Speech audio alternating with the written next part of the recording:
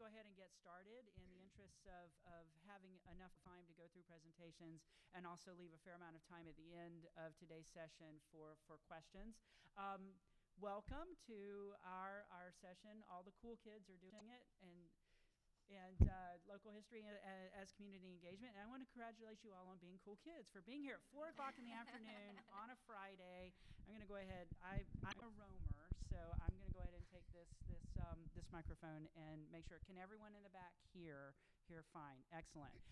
So I'm going to spend a few minutes just kind of giving a little bit of background, and then I'm going to turn the microphone over to my two colleagues here who are going to share a good bit of information with you this afternoon on the wonders of youth programming for community engagement. And we have been doing it now for several years with our program that I'll introduce in just a moment.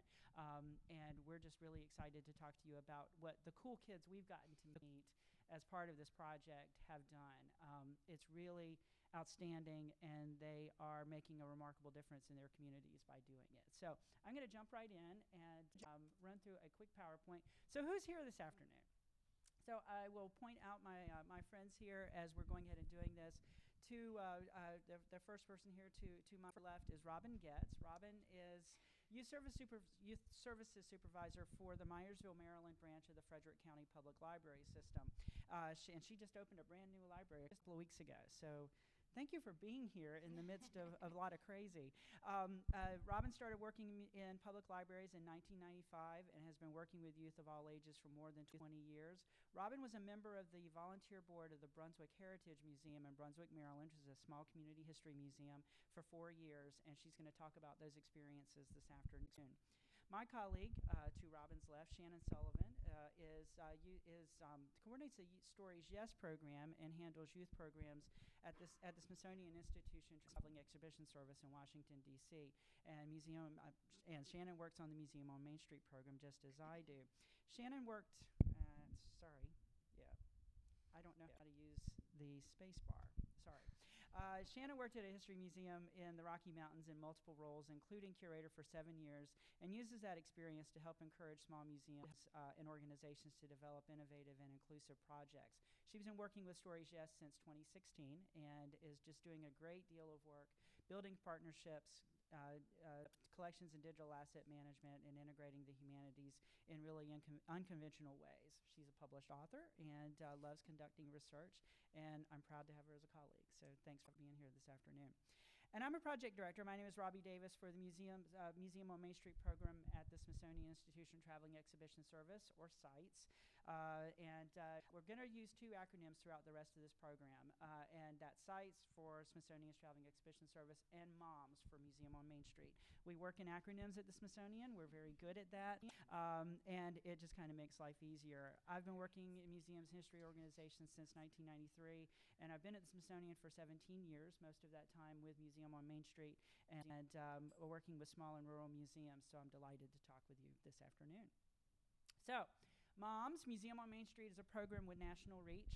We have been now to all 50 states. We got number 50 earlier this summer, which was really awesome, and we're celebrating our 25th anniversary next week. September 2nd, 1994 was our very first opening in Moreland, Georgia, a town of about 400 people. And we just had our big 25th anniversary celebration last weekend in Thomaston, Georgia, which is about 40 miles away. Thomaston, Georgia. It's about an hour and a half south of Atlanta, and a really great town that pulled out all the stops for us, which was really cool. More than 1,600 communities in the country have taken part in the program, and are really, they rock. They're cool kids too, which is really a lot of fun. Museum on Main Street is a special program. It is a humanities partnership between the Smithsonian and state humanities councils. So it's a national, state, and local partnership. We call it a 3-legged stool. If you took any one of those legs away, well, the whole thing would just kind of topple. But what it does is it equals maximum engagement. And I'm going to point out the photo here. This is a great photo because it's got state, local, and national partners in it, but you can't tell who they are. They're all helping to put the exhibition together. And that's kind of how this project works. We throw a whole bunch of people into the mix, and they all work together towards a common goal. It has always been a grassroots project, really built on community involvement and engagement. It's all about their places, their localities. The Smithsonian is a great brand and a great name to put on the project, but it's really local stories that matter and really drive the project forward. So what happens? So they get a lovely exhibition from us, and we love our exhibitions, don't get me wrong. They're fantastic. This is our Crossroads exhibition, and this is from our opening in Thomaston, Georgia just last weekend. And about 87% of our venues see increased attendance. So imagine a town of 8,000 people having 400 people go through an exhibition in a single hour, and that's what happened in Thomaston. So it was really awesome. We had the streets blocked off. We kept blocking more streets. It was really cool. But what actually ends up happening is this. Thomaston did a lot of work on local exhibitions and local research, scanning photographs, talking to people. And what actually happened was all the people spent their time on the periphery of the room. They were looking at their stuff, and that's what actually matters. I love my shows, but to be honest with you, that's what I actually love to see. And that's where that 95% figure, people keep coming back. They get long-term impact from people learning what cultural organizations in their communities actually have and going back time and time again and making sure that they take advantage of that resource. That's the engagement that we really want to see happen, and that's what we'll talk about this afternoon. Museum on Main Street, again, is all centered around community engagement. We're going to talk about quadrant, the northeastern quadrant there, Stories from Main Street, which is an umbrella for programs that we do within Museum on Main Street. We are primarily an exhibitions program, but we've gotten involved in story over the past 8 years. And everything we're going to talk about this afternoon kind of emanates from that.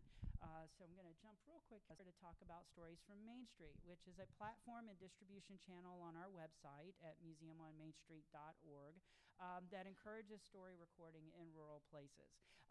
We're all about the distribution and sharing of those stories. We provide resources. We work with partners across the country. We try to encourage these story collection projects in the rural communities that take our exhibitions. Our goal ultimately is to connect local history to the national scope of our exhibitions. One of the things we hear in a lot of our communities is, well, we don't really have a story. It doesn't really matter.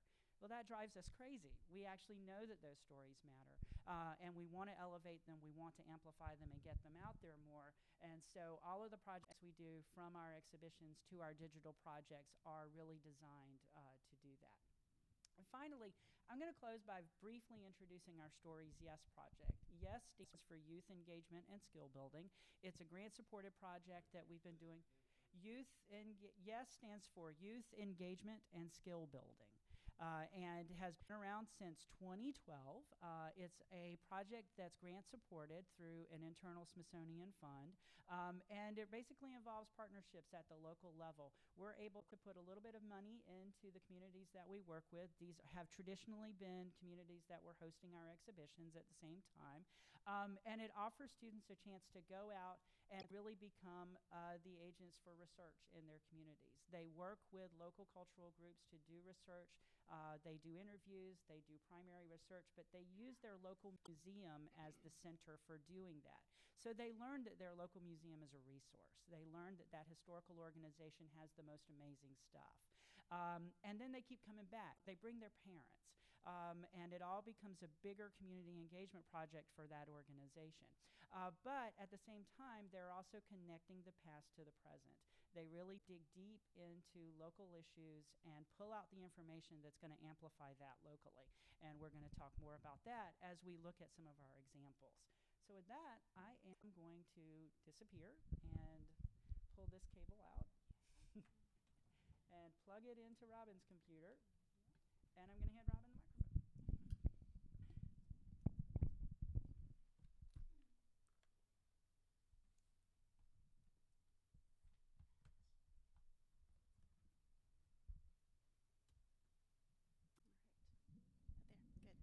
All worked before when we tested. It's always a trick to see if it's going to work again. So just a little background before I show you the project that the teens in my community did. Sorry, I'm a low talker, so I'll try to be close to the microphone. So in 2016, the Brunswick Heritage Museum and Brunswick Library applied to host the Way We Worked exhibit through moms At that time, I was working at the Brunswick Library as the Youth Services Supervisor and was on the volunteer board of the museum. So it was a really good way for me to combine those things and to make sure that we were able to produce an exhibit that was going to be, really focused on our community. The great thing about this partnership is, of course, the museum had, the local level history, and I at the library had programming experience and access to youth, which is the trick when you're trying to do this kind of a project, is finding the youth to be able to do it. So if you are ever looking for a really good project partner, your local library is the way to go, because they do have a lot of experience and that access. So this movie was part of the local exhibit then that we had that really focused on Brunswick.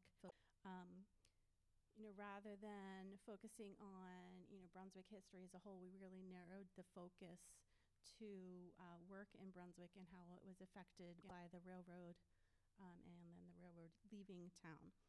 So we're going to go ahead and show you the movie, and then I'm going to give you some information about why this project was important, really the nuts and bolts of how it went about, and then how you can replicate it, whether or not, like, we received a grant to create this project, but it is something that can be replicated with what you have on hand without a grant. So we'll just go ahead and give this a watch, hopefully.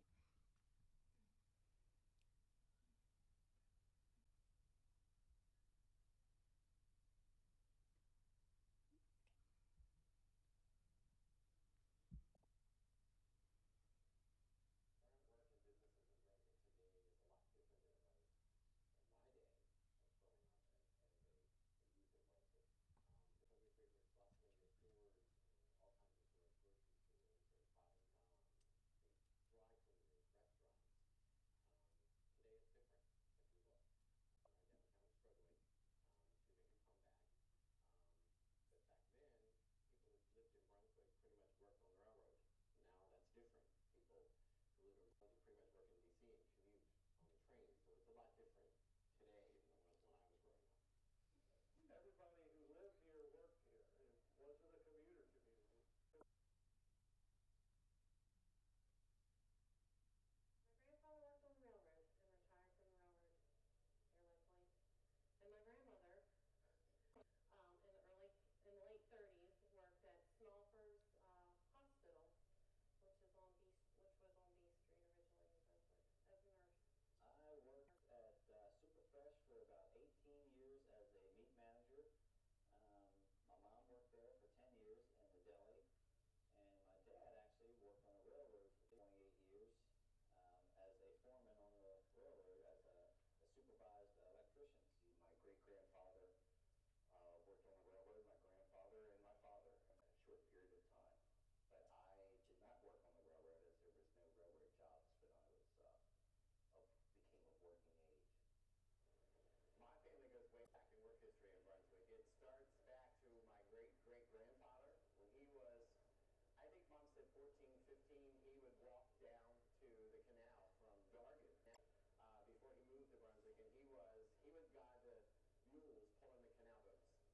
My grandfather was a carpenter by trade. He was a building contractor, and he built a lot of the buildings here. He built the Redmonds, where the museum is. He built the Kaplan building. He built the first brick Methodist church, the Catholic church, the Baptist church, the Lutheran church, the Jewish synagogue, and a whole lot of homes up on New York Hill. My husband's father came here in probably 1914 or 16, and he was in the wholesale fruit business. My grandfather, Glenn Richard Moeller, worked at the Baltimore and Ohio YMCA as an executive director. He worked at YMCA on Potomac Street until 1980.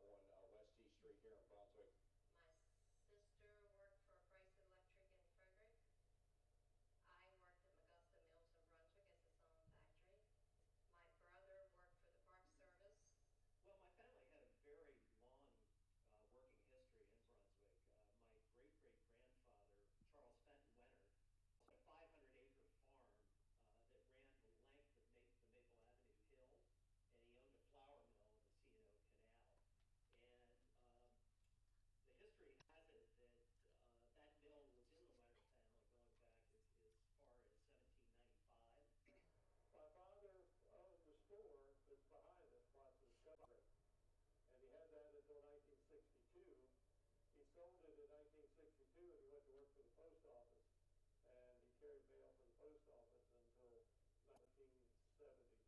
Basically, I think if you talk to the older people in town, they'll all want to tell you the story about how Saturday night in Brunswick, the crowds were so thick that you couldn't walk on the sidewalks. You had to get off and walk on the street.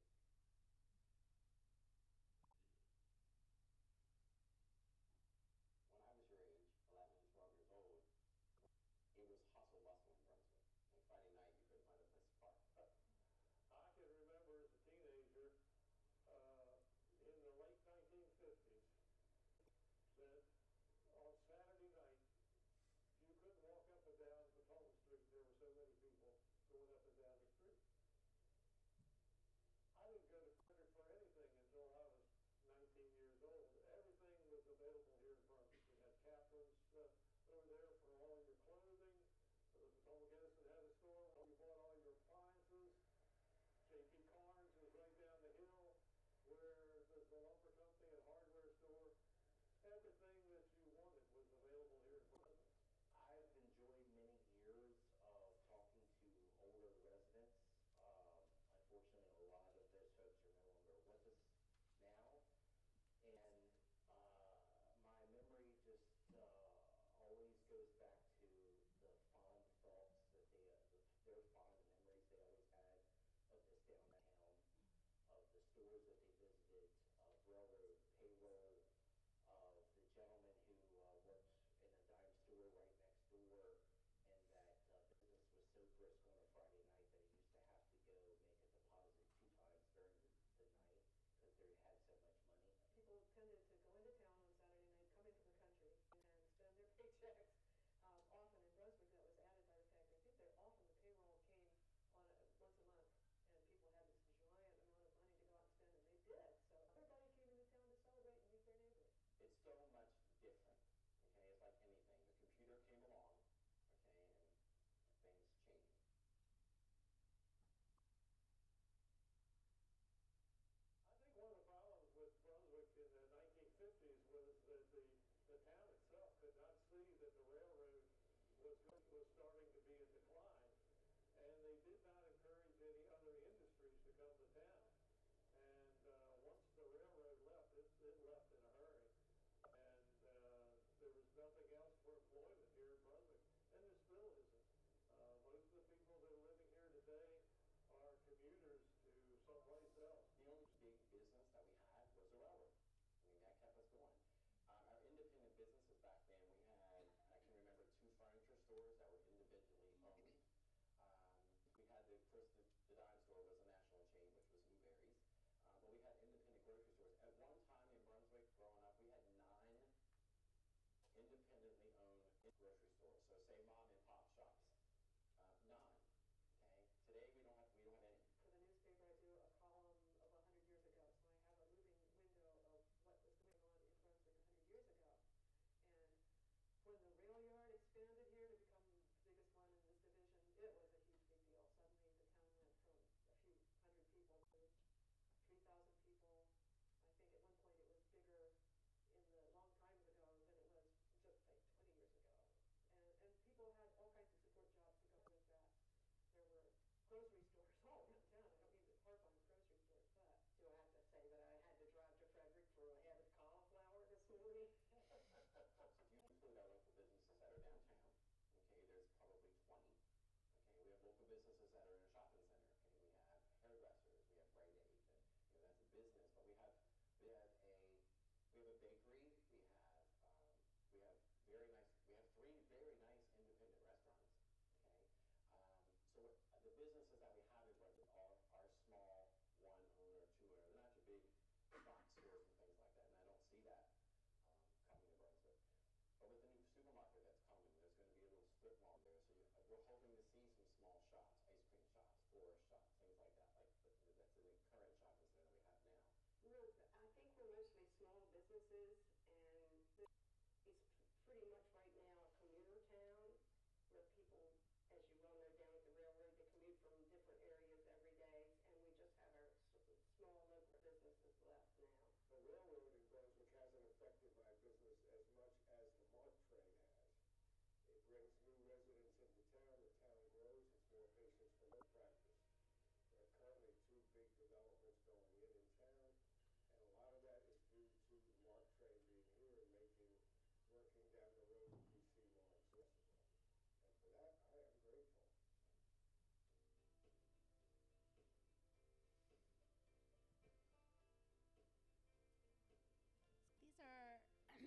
the teens that worked on the project in these.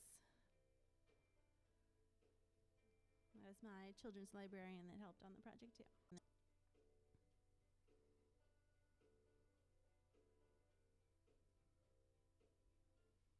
We'll stop there. So that, as you can see, is a pretty awesome product.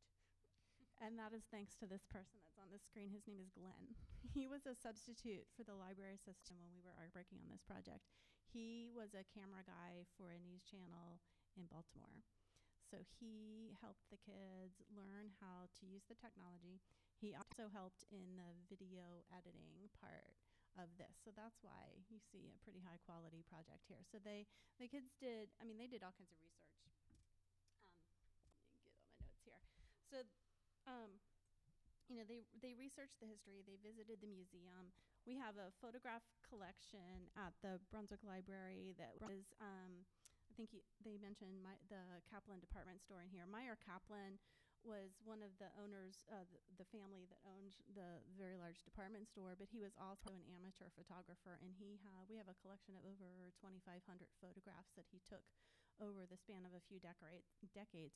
So a lot of the still photos that you see in this were part of that photograph collection. So the teens researched, looked through all of those to find the photographs that they would need to supplement the video and the interviews that are in here.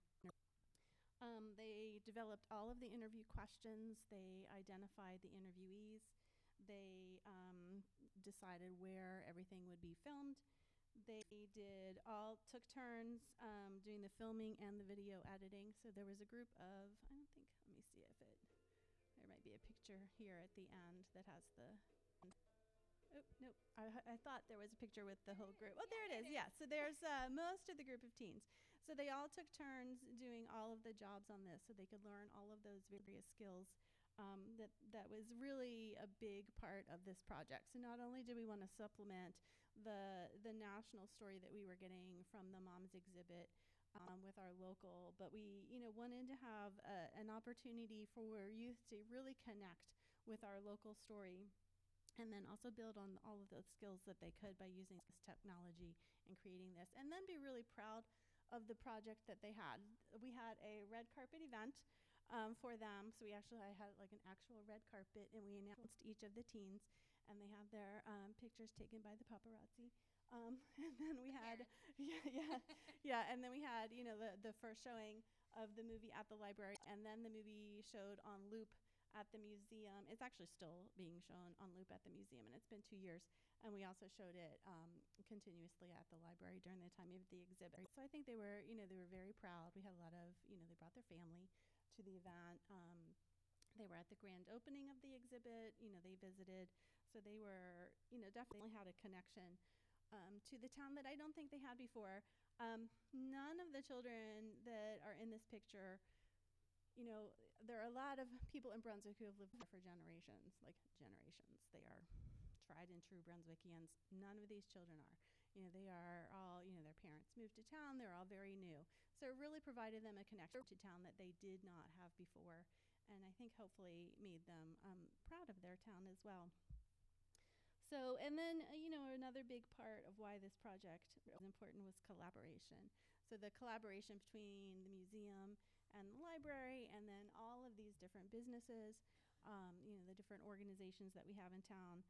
It helps. It's a very critical component to one of these kinds of projects, is just to find those people that are local and in your community who have, there are so many people. There's a film that we didn't even put in here, but there's these people that have just all of this information who are just very, very happy to share it with you in, whatever form that they can, or you let them do that. Let's see. So since we did receive a grant, we were able to purchase, some very nice equipment. We purchased, a camera, and the video editing software. I just got a few months of the Adobe software for them to use. Let's see what else. I'm trying to think what else. We got the lighting kit. So we were able to get some things, but there is a way that you can replicate these kinds of projects without having, the budget that you might have with a grant. So you can use, your iPhones. There's video editing software that is freely available. But the most important part is really finding, partnerships and collaborations and the right people. Like we had Glenn, which was not something that we had at the beginning of the project, but then he was hired on and we found out that he had all of these skills. So then we were able to use those skills. There's always someone in your community who has something that you can use to pull in for these kinds of projects. And you can also, start small. Don't think that you have to, this was, again, a very narrow topic.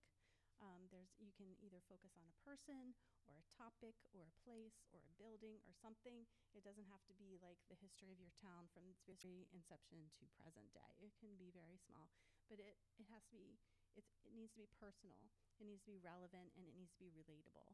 And any of those things, that you can have in your town are that. If there's, a favorite, spot where everybody likes to go, or a park, or that's named after someone, research that person. If there's so much available, so many things. And really anyone can do this. You don't need all of that fancy equipment to do it.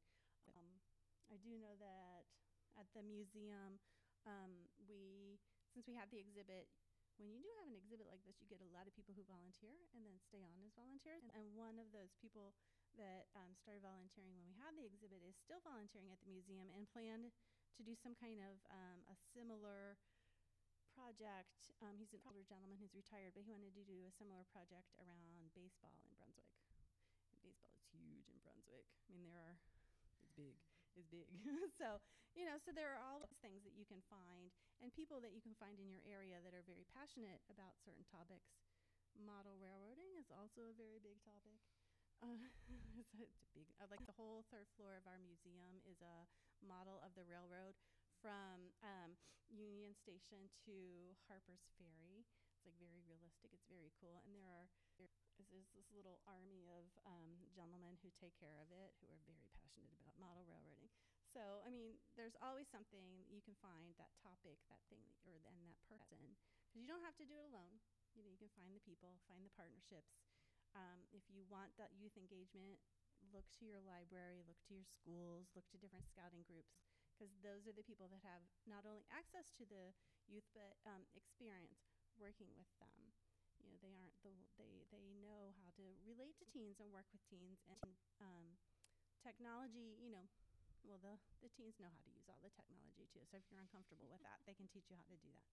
So in my new library, we just got a Nintendo Switch. So one of the librarian's sons came in and taught us all how to use it. It was awesome. So you can find them. They will, if you look hard, you can find them. So I think that's everything I had to say about that. So now we're going to turn it over to Shannon. Thank you.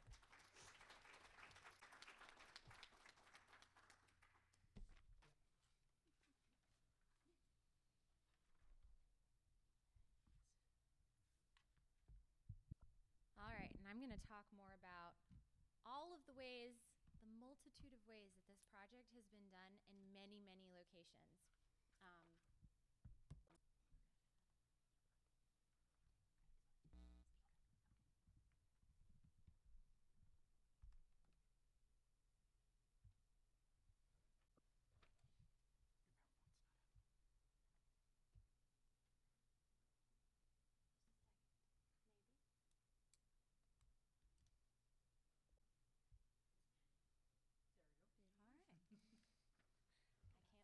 This is working so smoothly. Don't say that. It's better than my last one already. So as Robin said, this is something that is sort of a recipe. It requires a glen, and every community, believe it or not, has a glen. You can find them in the strangest places.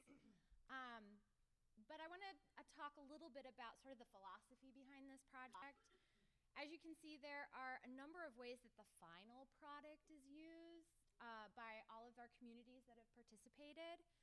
We've been doing this for about 8 years now, and we've really, I think, hit upon a formula that is designed to improve community engagement and promote young voices with history. The cost of technology, as Robin mentioned, has actually really come down, and that's one main reason why we feel like we're ready to share this with the world. It's not really about the cost of technology anymore. There are all kinds of different ways people are doing digital stories. I mean, it's something of a buzzword. You probably have heard of a million different kinds of projects already. Sometimes people will just use cell phones. There's a new digital story program at University of North Carolina that I heard about 2 days ago, and they're using smartphones and a $15 phone app for the entire course. I think the key to this project, though, is finding those partnerships, and sometimes they will have resources, and they might be able to share equipment, and that is particularly true of libraries and school media centers. And the key is just really making sure you find that usually one individual who can help you get that in with your organization to make it work. And I want to go back to what Robbie said too about our Stories from Main Street website. That's really something that gets the interest of potential partners, that your stories that students create can wind up on a Smithsonian website. That's really cool. And we have all of these tools available now. So it's kind of a one-stop shop to help create these digital story projects and be involved with the Smithsonian. And combining history with technology, no matter how simple the tech is something that is appealing to youth. So once you figure out kind of the adults and who you're going to work with, it's pretty simple to get the kids intrigued. And it's also a little less intimidating for organizations because they really handle the tech side. They are not afraid to figure it out, even if they don't know at the beginning. And I know Glenn was crucial in Brunswick to kind of guiding the adults as much as anything, right? The kids really took it and ran with it and figured everything out as they were going. And something else that Robin mentioned, projects like this really can help reduce anxiety in young people. There's research showing this now, and improve mental health. And I think there's nobody better almost than history organizations to take part in this and sort of drive projects like this and bring partnerships together that can help with something like this. And I do want to say really quickly, this is the link to our digital story resource page at the bottom, but I'm going to show it on several of these slides, and you can always go directly to our website, museumonmainstreet.org, and find it. And I'll have more information about what's available on there in a moment. And I also want to point out just the list of the ways that the stories can be used. You really want to think about that over the course of the project, because this is not something that's just done potentially. It can live on. I mean, you're going to have digital content for one thing, but also it's a project that can keep going. Like Robin said, baseball projects might be coming alive in Brunswick. And a lot of organizations use this as a jumping off point to really develop their youth audience and continue doing more things. They get involved with National History Day if they weren't before, or other things like that. All right, I'm going to show a few other examples just so you get a good sense of the variety of stories that are available that other communities have done. And one of our themes I just want to highlight really quick is about community crossroads and change, and I think Brunswick falls into that category. We are actively collecting stories about that, and we provide prompts and kind of guidance. But if you've been hearing any of the Sites of Conscience people talk, it's about creating community dialogues and allowing kids to be part of that. And they really drive the projects. They will find your topics. You might need to guide them and get them started. But as you'll see in these examples, they're the ones that find these projects. 3 months. Lansing is a cheerful, quaint, and busy town, but it wasn't always that way. In fact, some describe it as more of a ghost town, year-round. It was horrible. It was literally a ghost town. Well, I would say 25 years ago, most of the buildings in town were getting close to falling down. So I was very lucky that the bike trail was built to bring people here. So that saved Main Street of Lanesboro.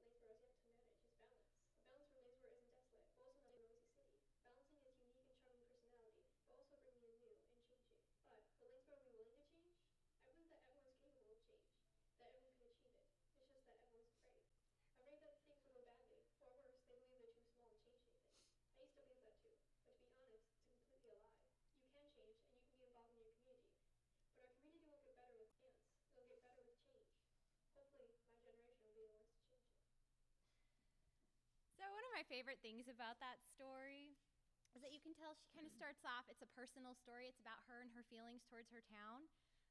But it grows from there. And she talks to the town mayor, and he puts her in contact to the guy who's an expert on small towns. And so this story became much broader and relatable, I think, for people outside of her community. And she just did a wonderful job in terms of talking to many, many people. And stories don't have to be like that. We've got many that are really wonderful, more on the oral history end of the spectrum.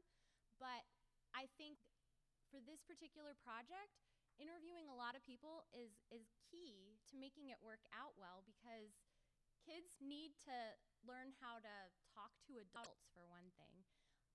But also that's part of the community engagement process. Everybody that gets interviewed becomes invested in the project, and they'll show up at the premiere at the end, and they'll be connected to the museum or the historical society or whatever kind of organization in a totally new way. So these are kind of the big, broad ideas that are part of this project. Again, there's the link to our resources page. I want to talk a little bit about how complicated is this project really, and I'm going to say something totally crazy and heretical, but I don't think of it as a technology project anymore, because the technology is so accessible now and has become so widely available. You can build partnerships with media centers or even businesses that might have equipment and that kind of thing, but it's also not required. There are so many ways to get around that. If you've got an audio recorder, you can record interviews with it and then add photos using freely available software on top of that. And actually, again, on our resources, we do have suggested equipment and things that other groups have used, and other recommendations about that. So I'm not going to go too much into it. The picture on the left, other than the smartphone, it's a mic and a tripod. It costs $35 and a free app. So that's one way to go about it. It's really not about complicated equipment. It's about everything else that happens with the process and making a complex story come out of it. It doesn't actually take a lot of expense. However, I will say that, again, the partnerships are crucial. You'll see kind of in the middle there, it says interview, research, narrative, production values. And that's kind of like a really quick way of saying you do a lot with the kids. This is the entire project. But the strength is that you can have a journalist come in and talk to them about doing interviews with people. You can have the historian come in, or you are the historian, and you're telling them about how to conduct primary research and so on. Videographer, whoever you can find, your Glenn in your community. Everybody has figured that out, which I know can sound intimidating, but absolutely everybody out of our 70 communities that I've worked with have figured that part out. And the other thing I want to say, again, on our resources page, and I'm going to talk a little bit at the end about this, but we've got online training modules now that go through all of the kind of the skills training for the kids that include that interviewing and research. And Learning Lab is really cool because it's interactive and adaptable. You can take everything that we've got on there and you can change it and make it your own. You can add resources from your own community. It's pretty awesome and has made this project way more accessible and simplified. And like we talked about, I think it's very important to have some kind of a premiere event to acknowledge what the kids have done. And that's another excuse to bring back all the partnerships, all the people who were interviewed, and really celebrate this as a community project. And think long term about it too.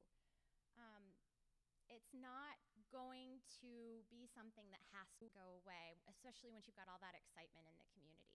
And it, like I said, it can grow into some other kinds of things. Kids wind up sending their documentaries to film festivals and winning prizes.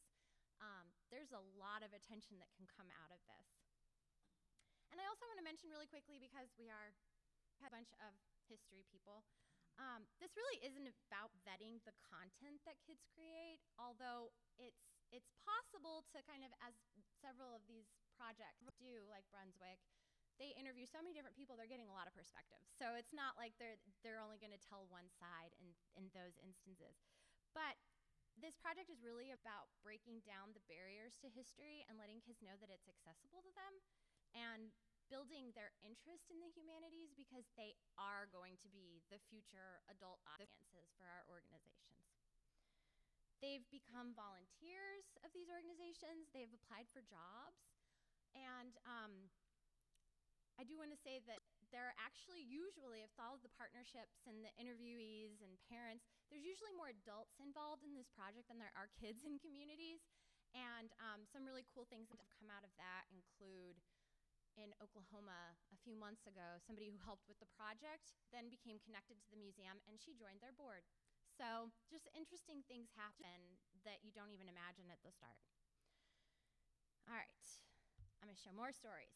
So we have another topic that we're collecting stories on our website right now, and it's water, huge topic. So that can cover pretty much anything. This story is from Mississippi.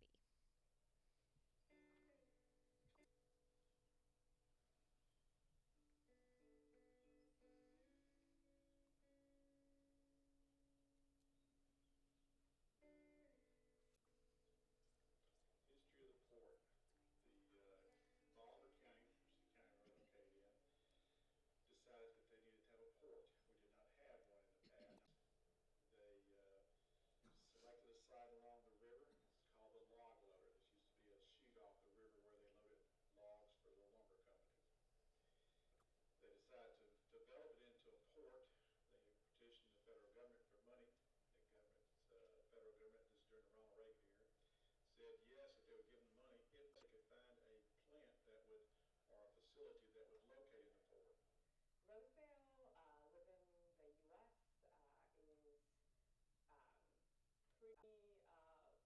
is pretty in the bottom, 10% of towns economically. So there are definitely a certain set of struggles that folks in Rosedale face. We feed people. We grow soybeans. We use a lot for soybeans, a lot of different things, for a great purpose. Farming's not really for younger people. I would like to say that. It's just things we have to do around here. It's only left to do. That's all we have. Machine replace people, which led to unemployment, meaning less jobs for the community. But the port in the Mississippi River has provided jobs for the people in Rosedale. So this project was done by the Rosedale Freedom Project, which is an after-school program. And their Glen they have a young staff, so their staff was their Glen, and then the kids took it over. An 8th grader and a 9th grader made this video. And my favorite thing about it is that there's not a lot of research you'll notice in this story. There are very low literacy levels in this area, so the Rosedale Freedom Project had the kids focus on interviewing, and they discovered that they were great at it. That last interview with the farmer, I think, is very powerful. He says to the kids interviewing him, "Don't become a farmer." And that's really, this is a water story I said at the beginning, and it's about the port, but it's really also a community story, and they're finding out something about their community that is perhaps a kind of a hard truth. All right, this one is another water story, and it's about severe flooding in Ellicott City, Maryland. This one was done as a collaboration between 2 history organizations and a high school news classroom. The floods of 2016 and 2018 were both very significant in their respects. However, the real magnitude and gravitas of the aftermath could be told in statistics. The flooding event of 2016, statistic-wise, was the more impactful storm. Well over half a foot of rainfall was measured, with just under 1.5 inches of it falling in the span of 10 minutes, and over 4.5 inches of it falling in the span of an hour. In addition, streams overflowed, some at or near record levels. Some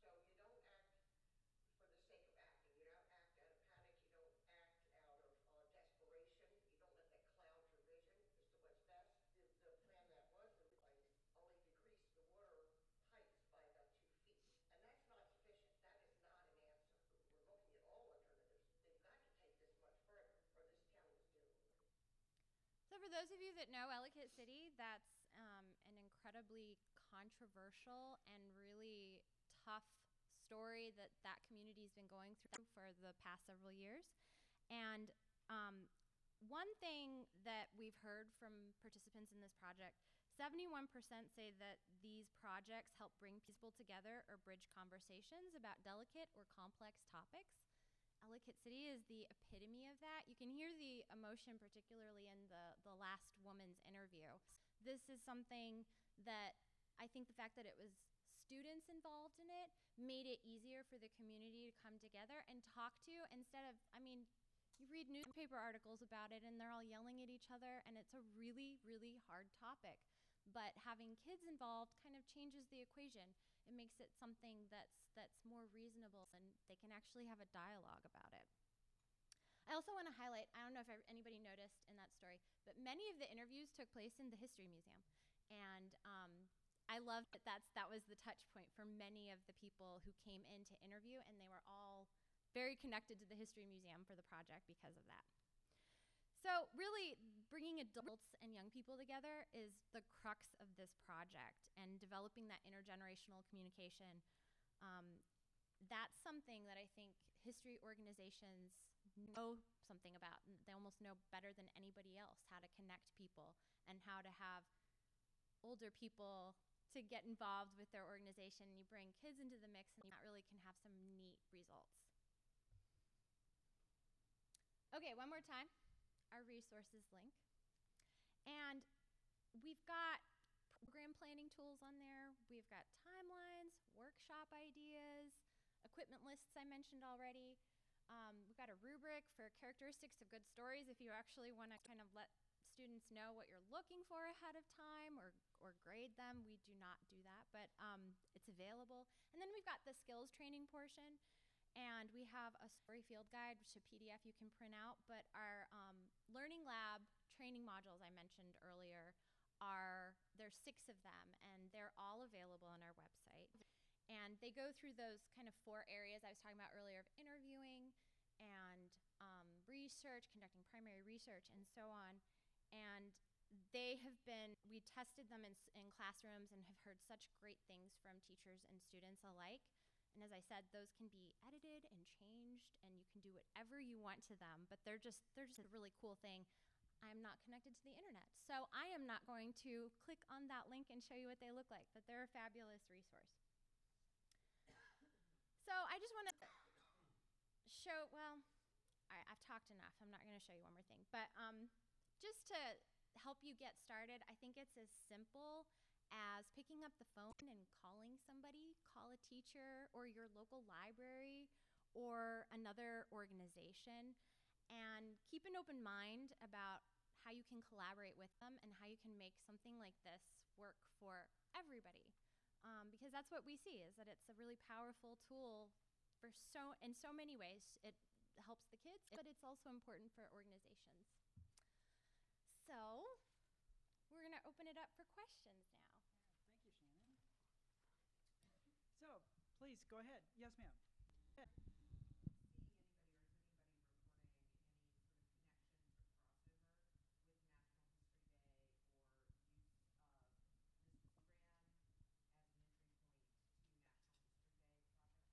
So for anyone who couldn't hear, the question was, have we seen connections between our project and some of the things that are happening at the local level and National History Day? Yes. It's been something that a lot of organizations have aspired to, and many of them have kind of set out to start there, and it seems like it's a really hard place to start. So I really advocate kind of starting small, and it's something once you've got an actual story in your hands, you can show them how amazing it is, and then it grows into National History Day. So that's more what's been happening, is that they aspire to that, and it's grown into collaborations with whoever is doing the local National History Day. Yes, sir. This question has to do with the students who've been in it, and also the adults and teachers who are kind of organizing and supervising it. And in the piece on Brunswick that I saw, it was good, but the people that were interviewed were like those older residents. They were white. They were looking back, and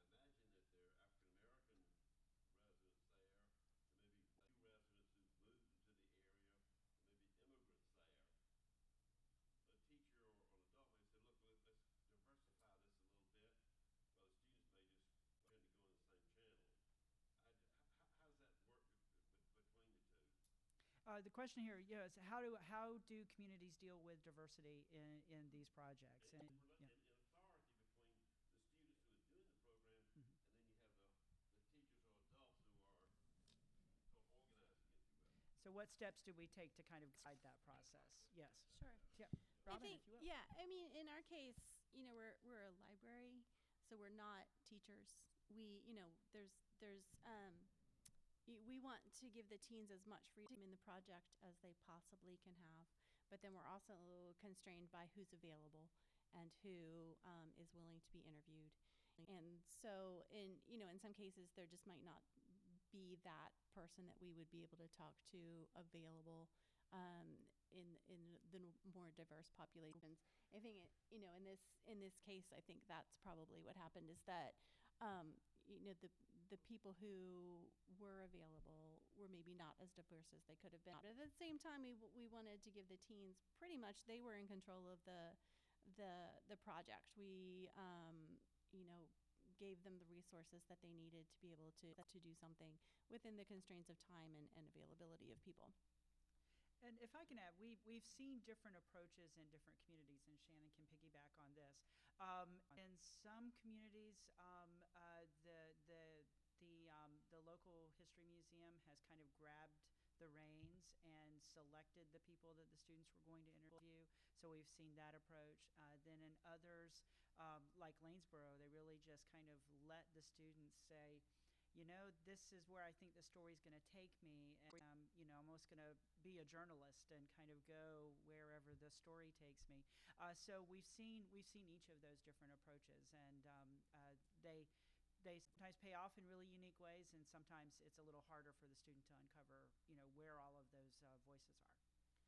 And just to add on to that, I think that's the goal of many organizations when they start this project. I think the trouble is that they're working on building that trust and that inclusiveness, and I think this might, in some cases, be a first step. They've certainly, in many communities, had scheduling issues, which was already mentioned. If people don't have the time, older folks often are retired, and they actually can come to an interview with kids. But there's also been kind of more controversial, like, no, this is what you're doing, I'm not gonna participate in that. But I think the strength is that once a project is finished, you can see how level-headed and even-handed it is, because the organization works closely with the students to make it that way. Not direct them, but make it something that's not biased or anything like that. And I Students could do a phase 2 then. They could have this as a first one and then follow up with subsequent chapters if they wish. Yeah, and he mentioned doing a phase 2 and following up. And that's why I say think long term, because we're reporting on the first time this project is done in these communities. And one thing we're looking at now is following up. What else have you done? Because that's the idea. This leaves a footprint in communities. You can keep going and work more on that inclusion and getting better at reaching other audiences that maybe didn't trust the organization before. Yes, ma'am.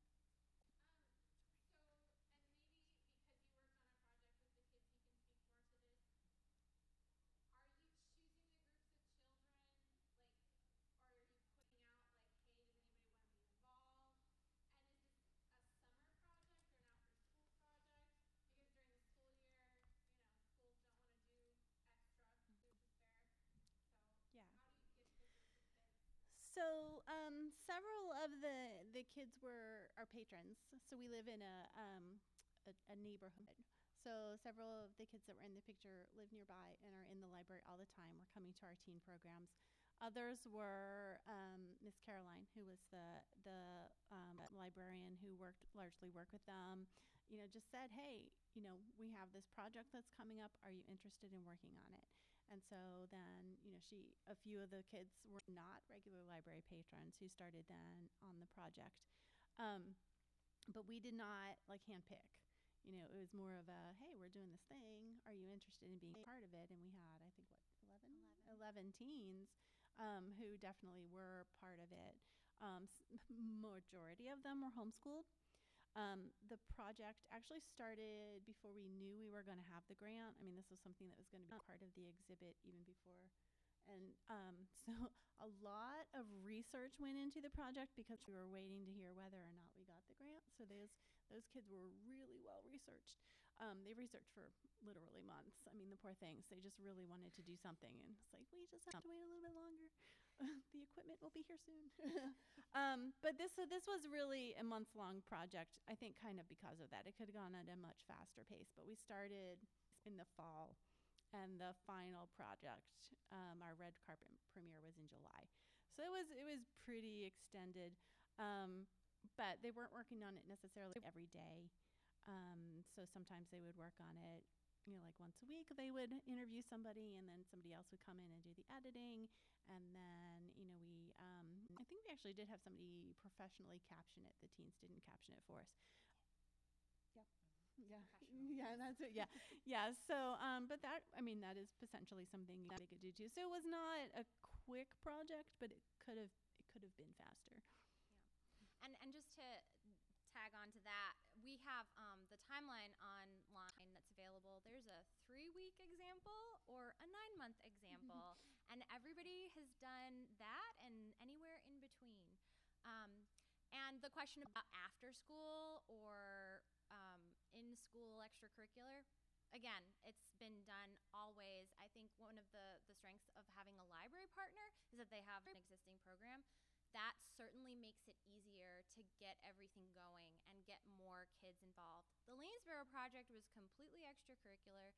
There were only 3 students involved, but they produced some really impressive films, short films, and I think that the fact that there were only 3 students involved meant that there were just resources funneled to them, huge, gigantic resources, and they had so much help to complete their projects. Question here in the front. Yeah, we have a small history museum that's local to a very compact area where we have very few full-time residents. And I love the idea of getting the kids involved. We've been trying to do the oral history project on our own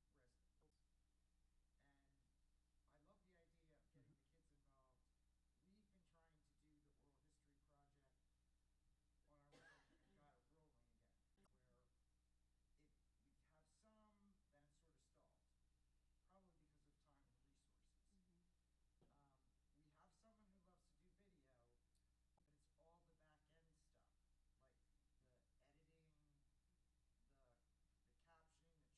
We have someone who loves to do video, but it's all the back end stuff, like the editing, the captioning, the transcripts, and we've also run into issues where we're getting to the point where we almost need to have somebody who we interview sign something saying yes, you can use this on your website. Absolutely. We have that. Yeah. Yeah. Yeah. So every So the question is what resources really are out there, and how can you kind of get the process going? And we definitely would love for you to come and visit the resources portion of the website, because we do have samples of those forms, and we do definitely recommend that you use those forms. It's really important to have that documentation and have all of that backed up, so that as you begin to move forward into the program phase, I can use this material in an exhibition, or I can use this material in a video, or however we're going to distribute it. So absolutely, come visit us. And Robin, I'll throw it to you. And I would say not only the people that you're interviewing should sign release forms, the teens or the youth that are working on it as well. So because if you're using any photographs, like at the end, we have some photographs of them while they were working on the project. So they need to also have those forms signed by their parents. Well, I think we actually won an award several years ago for a movie that was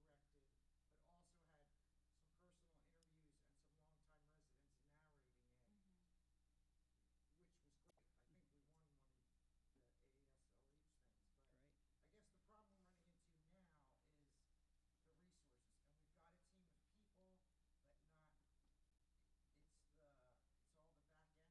I think we won one of the ASLH things. But I guess the problem we're running into now is the resources, and we've got a team of people, but not. It's all the back end stuff to make it work. And I actually looked into that. One of the exhibitors had the story machine. Yes. And that caught my eye, and I love the idea, but to get a grant for the amount of money it would cost to get that, I don't know if it's possible. I think the key there is that kids do all of this. Not that it's easy to be connected to the kids. That is also a tricky piece of it. And we had an example in South Carolina a couple years ago where the project was set to go, and the school closed. So they pretty much lost their access to kids. And in that case, it was a real scramble. They had to try really hard, and their project became much, much smaller. But that's what I'm saying, is that it's a start. You need to find a starting point. And they recorded a wonderful oral history with an African-American woman who was one of the World War II welders. And so it was a small project, much smaller than they'd anticipated, but it was the starting place, and they are repeating that project. I just spoke to them a couple of weeks ago, and they're really excited to build on it and keep going from there. And they figured they have new partnerships now, and they have other ways that they're going to access students, and they're not going to rely on a program that went defunct when the school closed.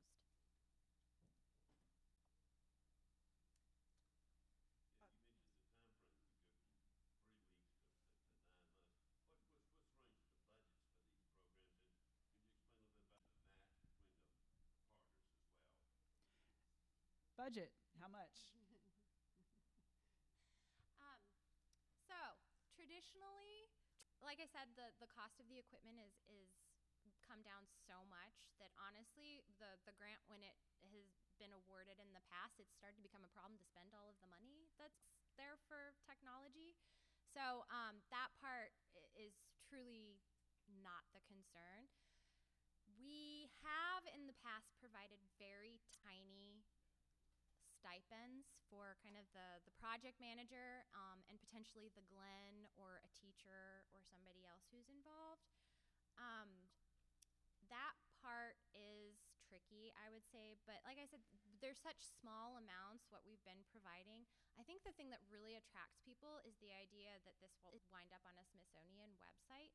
And so as far as funding goes, they're fairly low cost, but they are definitely they require a ton of manpower, and they can be less manpower, but there is just a certain amount of planning and organizing that definitely goes into place.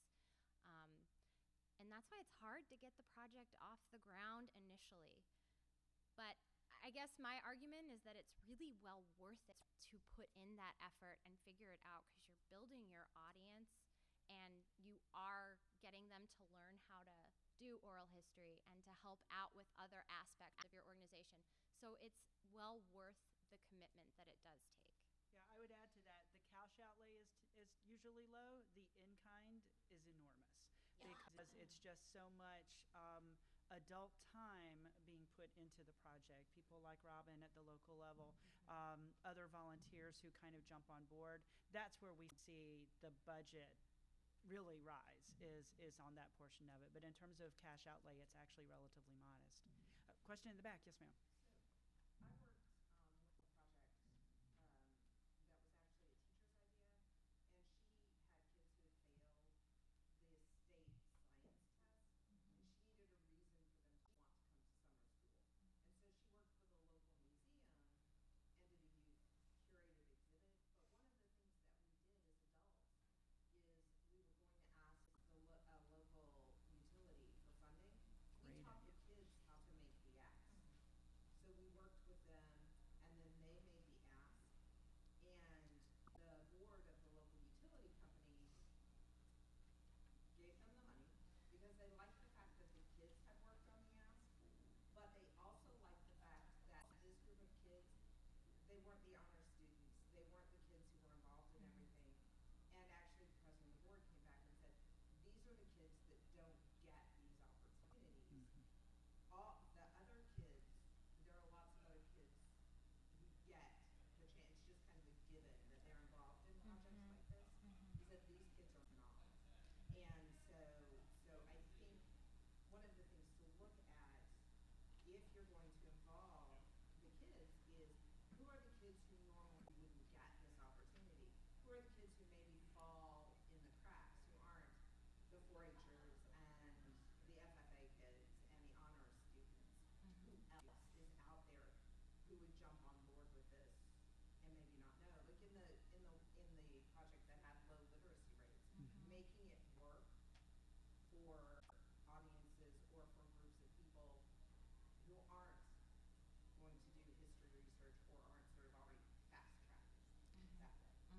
That's an absolutely fantastic point. And just to reiterate that, yes, being diverse in how you select the students who are going to be part of the project, I think, is incredibly important too.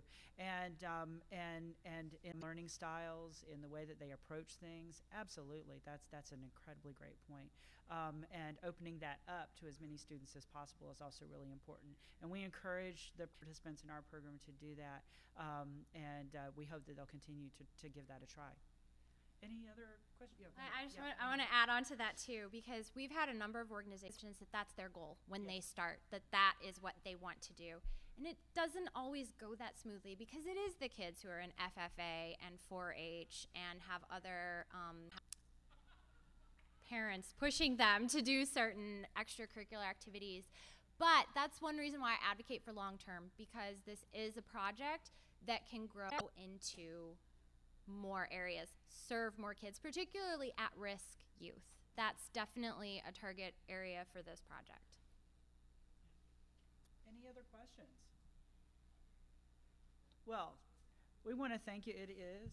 It's 5:15. So want to thank you all for coming on a Friday afternoon. We really appreciate it. Thank you all. If we can provide any additional information, please come talk to us. And we would love to perhaps have the opportunity to work with you in the future. And we hope you have a great evening. And Thanks. use my email. I'm available. I have all of these ideas from what other organizations and communities have done. So. Great.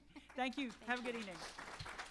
Oh, and please bring up your evaluations or leave them on a chair at the back, and we'll pick them up and turn them into ASLH. Thank you so much.